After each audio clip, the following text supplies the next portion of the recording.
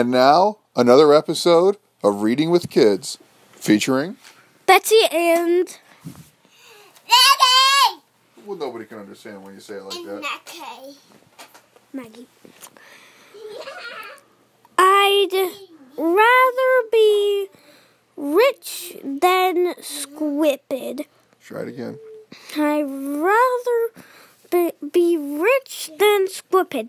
That's not a Q. That's a T. Stupid. One more time. I'd rather be rich than stupid.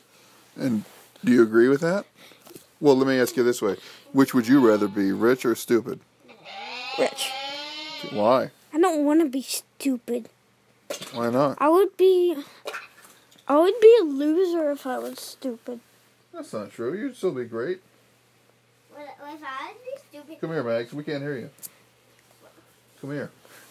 If I would be stupid. Would you rather be rich or stupid? Stupid. What? Why?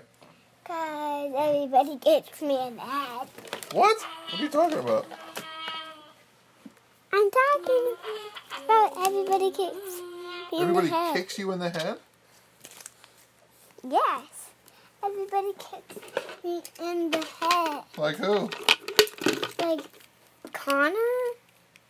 Connor kicks. Who else?